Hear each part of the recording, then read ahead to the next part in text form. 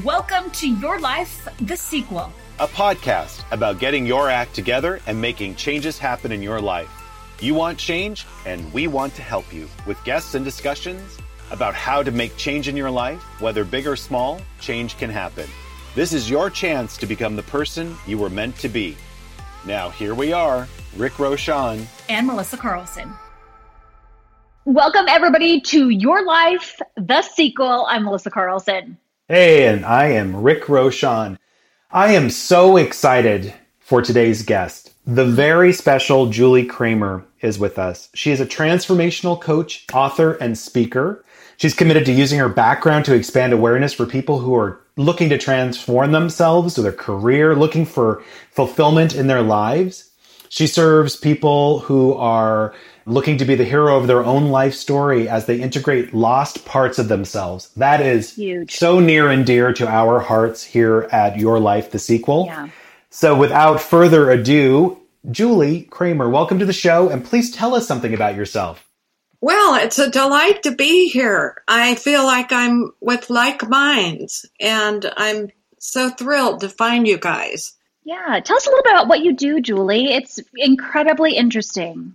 Well, I'm a coach and a spiritual director. Basically, what I do is I work with people that are going through change.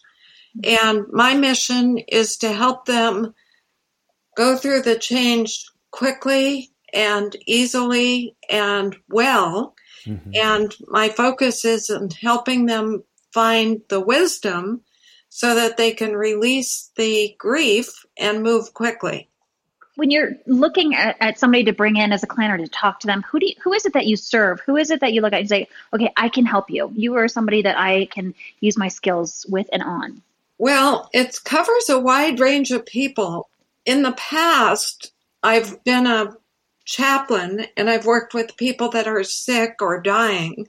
Then I was also a career coach, so I've worked extensively with people that are changing their livelihoods. But now I'm working with really everyone. So this includes people that have gone through a divorce, may have lost a loved one, they may be changing their life focus, they may be in crisis over value conflicts with people that they are close to. It could include people that are feeling lonely and stuck and they just want to move on to the next thing. And really it includes virtually anyone who's going through a change. I loved when Rick said that we had you on as a guest, because I think that is really, if we have been talking about people changing and making new decisions, and some exciting, some maybe not so much. But that really is, to me, the core of it, the bit that is the hardest. And that is when you are stuck. You want to change, but you can't. And that's really what you focus on. How do you get people to get unstuck? Well, it's a methodical process. And part of it involves voice dialogues, which is a system that was developed by Hal and Sidra Stone. They're psychotherapists. And basically what they've done is they've developed a method to help people realize that they're comprised of multiple selves. In other words, we have our ego self, we have our heart self, we have the inner artist, we have the inner CEO, we have the inner hippie, the inner rebel, the inner banker, and so on and so forth. So when people are stuck, what I found is it's always because there's a conflict within.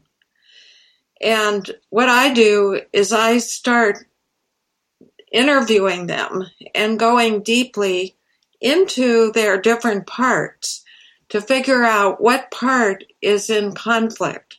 So, for example, it's very common for highly ambitious, highly motivated, career-oriented people to get stuck because their inner artist doesn't feel fed. Huh. Or their inner activist doesn't feel fed. I'm finding a lot of people have this inner activist, which is committed to doing good in the world.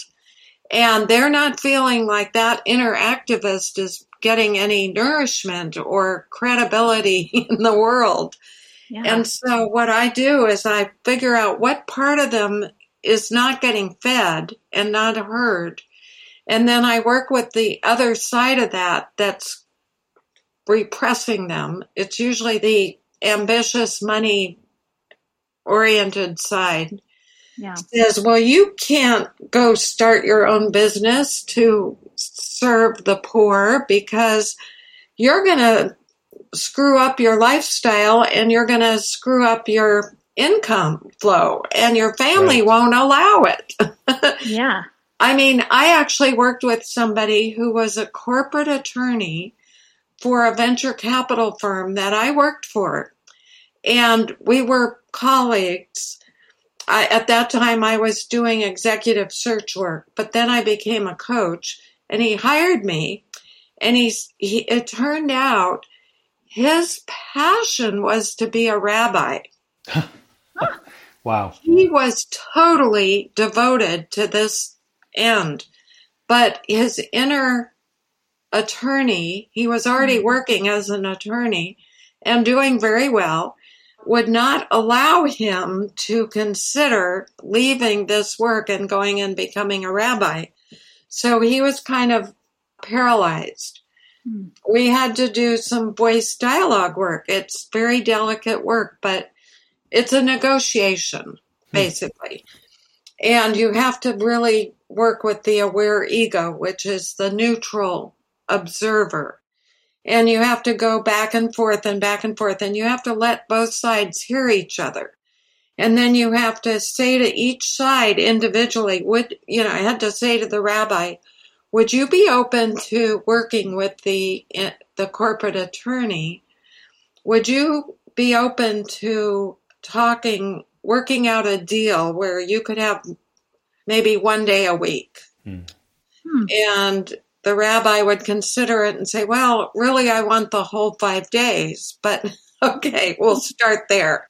And then I go over to the corporate attorney and say, well, what do you think? And he'd say, no, I can't give up. I can't give up 1 day a week. That would have to be Saturday. I say, well, okay, what about Saturday?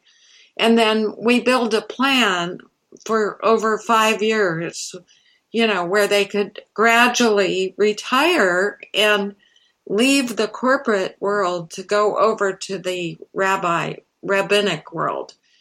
And I run into that all the time. I bet. It's like your mediator. So a rabbi and an attorney walk into Julie Kramer's office. I couldn't resist that one. So, I mean, there has to be. So when you have people having their inner dialogues with themselves, that's the inner part, there must be an overlay of what society has laid upon us, what our lives should be like and what we should be doing. People shoulding all over us. So what do you do when people are concerned about the outward appearances of the choices that they're making? Well, again, that's usually comes down to a conflict between the ego and the heart. And so at some point you can negotiate between them, but first you have to give the heart more space to speak. And so what I do in that case is, well, there's many ways that I do it. It depends. And one way, by the way, is to go into the spiritual side of things. If the person is spiritually oriented, that's the fastest way to the heart and the soul. And so we can quickly go to that realm within them and open that realm up and find out what is happening in that realm within them. But if they're not spiritual, then we could look at their soul's point of view. So, in fact, I have a class now. It's called Find Your Purpose, Find Your Calling, and it's 8 weeks. And one class is devoted to diving into your soul's desires. What are the desires of your soul? And we have to kind of put a wall up and make a sacred place for the soul to come forward, where the mind and the intellect and the ego won't keep interrupting.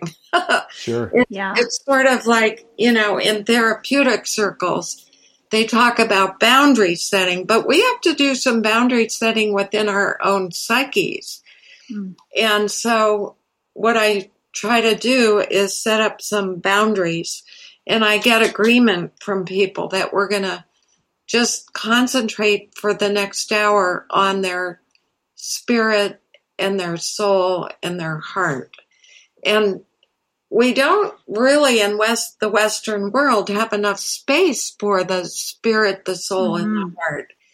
In the Middle East, they actually have more space for the spirit, the soul, and the heart. And I think we need to realize that that's so valuable.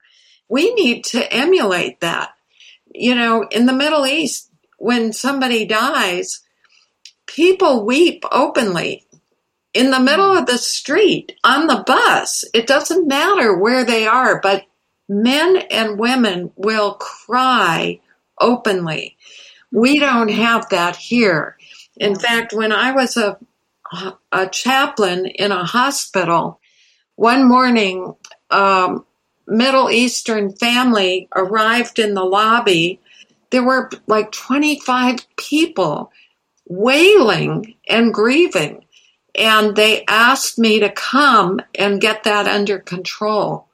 And I was so offended by the demand to get them under control and to get, move them out of the lobby. Yeah. I was like, wow, this is not good. This is just wrong thinking. I like part of what you say in regards to speaking of grief. It's important to move from grief to gratitude. You say it's an important part of all. Let's talk a little bit about that. Moving from grief to gratitude. Well, the biggest problem is the mind. And people think that grief is a lifelong thing. If you go through a divorce or if somebody dies, they think, oh, it's going to be forever. Get over it. Just deal with it. It's always going to be there. I don't agree. And that's just a mental construct. It's a false belief. But the thing of it is, the steps for getting through that are tricky. And I think we need to bring this out in the open and start looking at it. My solution and recommendation is that what I found based on working with all these people is the sooner that their mind is focused on the wisdom gained from the loss, the sooner the heart will let go of the grief. So we need both parts of ourselves to make this work. You can't just cut off your mind and go and wallow in the grief, because then you're not getting anywhere. And you can't just stay in your mind, because then you're not bringing your heart. It's got to be a partnership of the heart and the mind. And the way I see it working is the spiritual director, the coach, the guide can say to the person, what are you learning from this agony that you're going through? What possible blessing could come out of this that you would never get if you never went through this experience? That's the coach's role. That's the role of the spiritual director, in my opinion. That's the role that would bring value and transition the heart to give up the grief. Because once the heart gets that there's some blessing, it's like the candy, then they go, oh, okay, I'll let it go. And it's like, it's in a second. It can happen in a second. And I think about all those people too. Like it happened to me when I was younger, where I was in a company and it was my dream job, and they lost their affiliation and I was gone. And it was kind of like, sorry, here you go. And I think about all these people right now with COVID and just in general, maybe losing their jobs, et cetera. And you think to yourself, oh my gosh, that's it. I'm so screwed. This is the end of it. And really, for me, at least in my position, that was the best thing that ever happened. Because of that, I moved. I met my husband. I have 2 kids. I mean, I can really go on. And if somebody can find that, right? But that's not always so easy to find from the jump, right? What do you say to people who are in that spot? Like, oh my gosh, it's gone. I've lost everything, or I've lost my job. What's that first step to saying, wait, hold on, there might be something better? The very first thing I do is share this story. When I was a grief counselor for hospice, I had a group of people I was working with. One man in the group, when I asked everybody, I go around the group and say, what do you think the blessing might be from this loss? And one man, when I got to him, he said, well, I had to lose the love of my life to find my soulmate. Mm. Wow. And I said, oh, that's incredible. Wow. Yeah. Yeah. And I think that's it. It's like, in my book, I talk about how it takes a irritation in an oyster to make a pearl. Mm-hmm. Mm-hmm. And that's what we need to be kind of looking at and embracing now. It's a complicated thing. It's like, it's really alchemy. Mm-hmm. It's really taking one thing and turning it into another thing. And we can do this. Mm-hmm. Because we have both the intellectual and the emotional, if we were to put them together correctly, we can be alchemists. Yeah. I find also that when people today think that, we've all had microwaves since we were youngish, and you put something in and you have a meal in 3 minutes. And so our expectation is that things happen very quickly. And I think that, the work that can be done, it may, like you were talking earlier about a gentleman that was on a 5-year plan. And I find that, people give up very early. They get discouraged. How do you frame things for people so that they understand that this is not trivial? You didn't become an attorney overnight, and you're certainly not going to not be an attorney overnight. I guess someone could take it away from you. But how do you work with people around level setting their expectations on what that path is going to look like? Well, in my 8-week class, it's called the Good Life Path. One of the classes is how to develop a roadmap to get where you want to go. Mm. And we do it very methodically. For example, I recently worked with the design director of a Fortune 100 company who was, had the most enviable job in the world. I mean, he was the head of a design studio in this Fortune 100 company. And he was doing very well. He managed like 50 people. And it was a very terrific job. He was doing it very well. But he was terribly unhappy because it turned out that his core being was really an artist. He was really an artisan.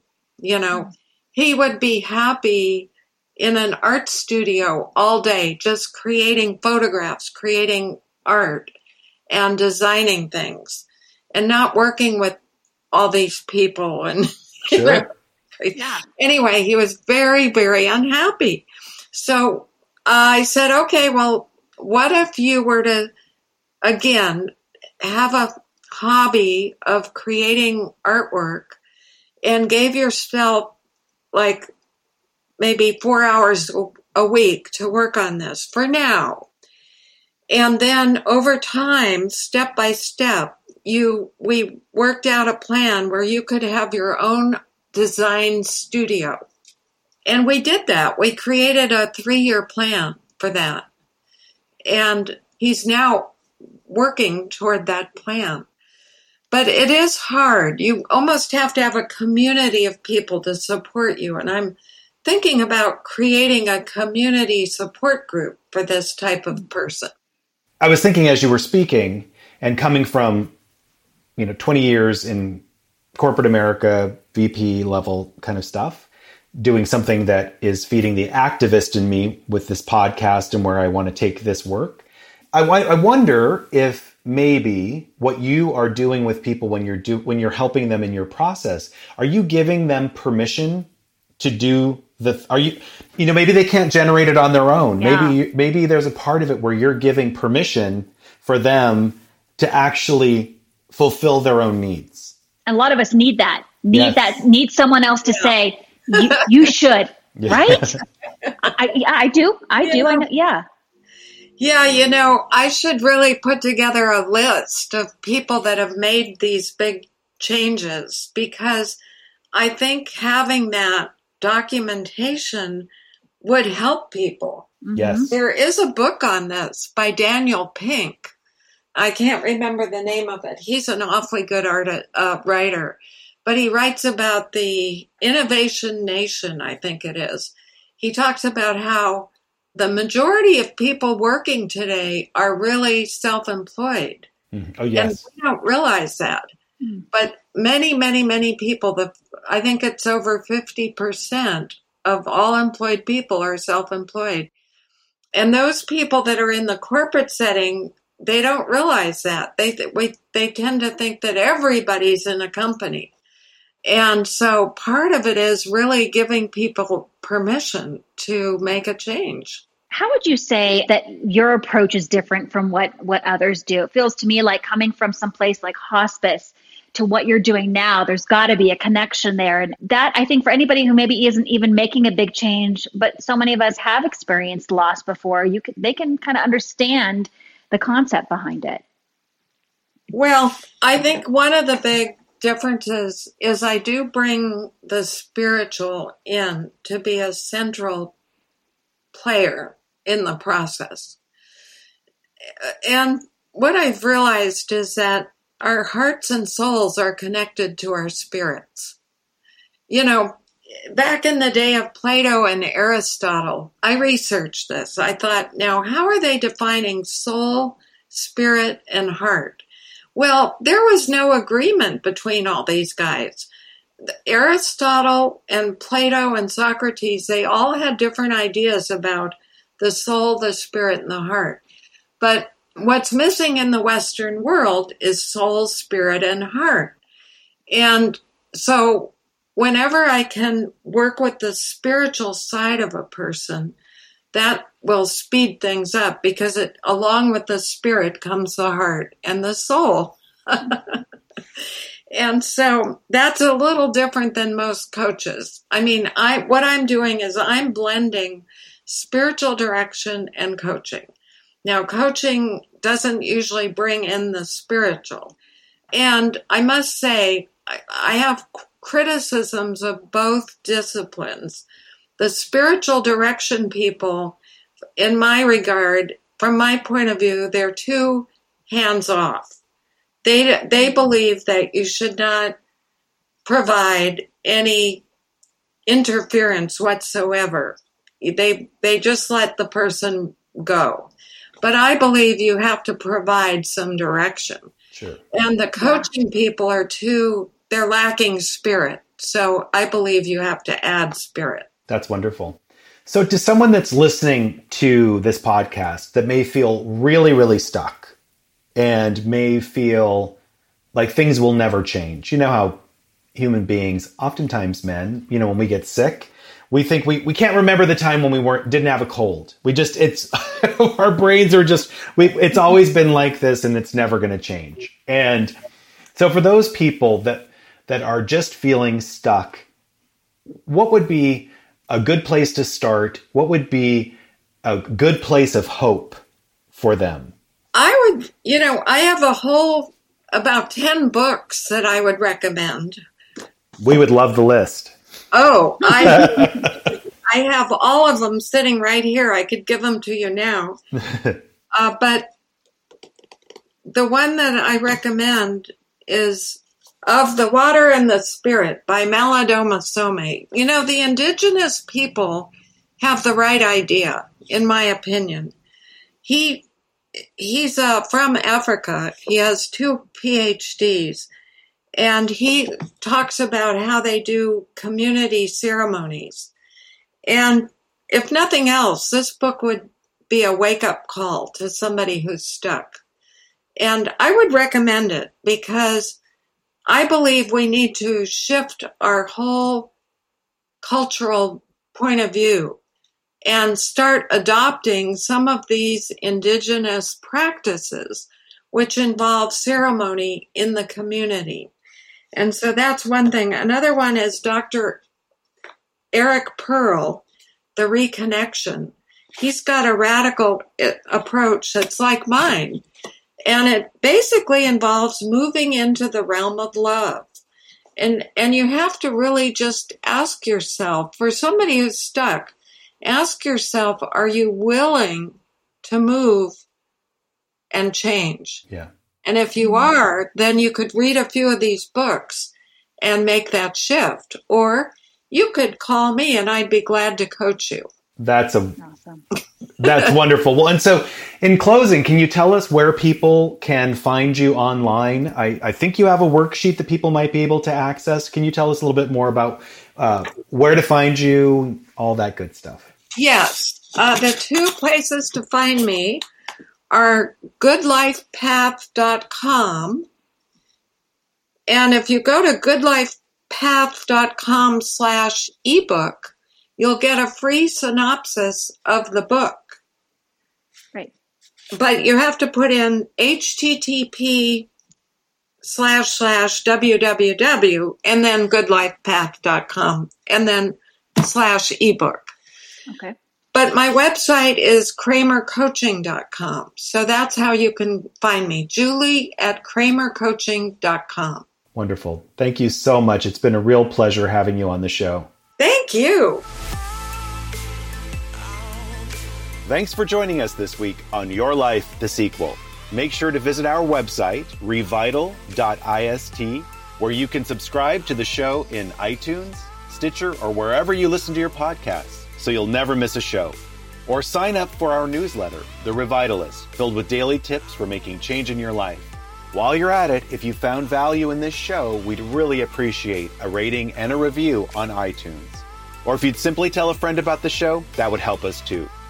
Special thanks to our audio engineer and editor, Mark Kate.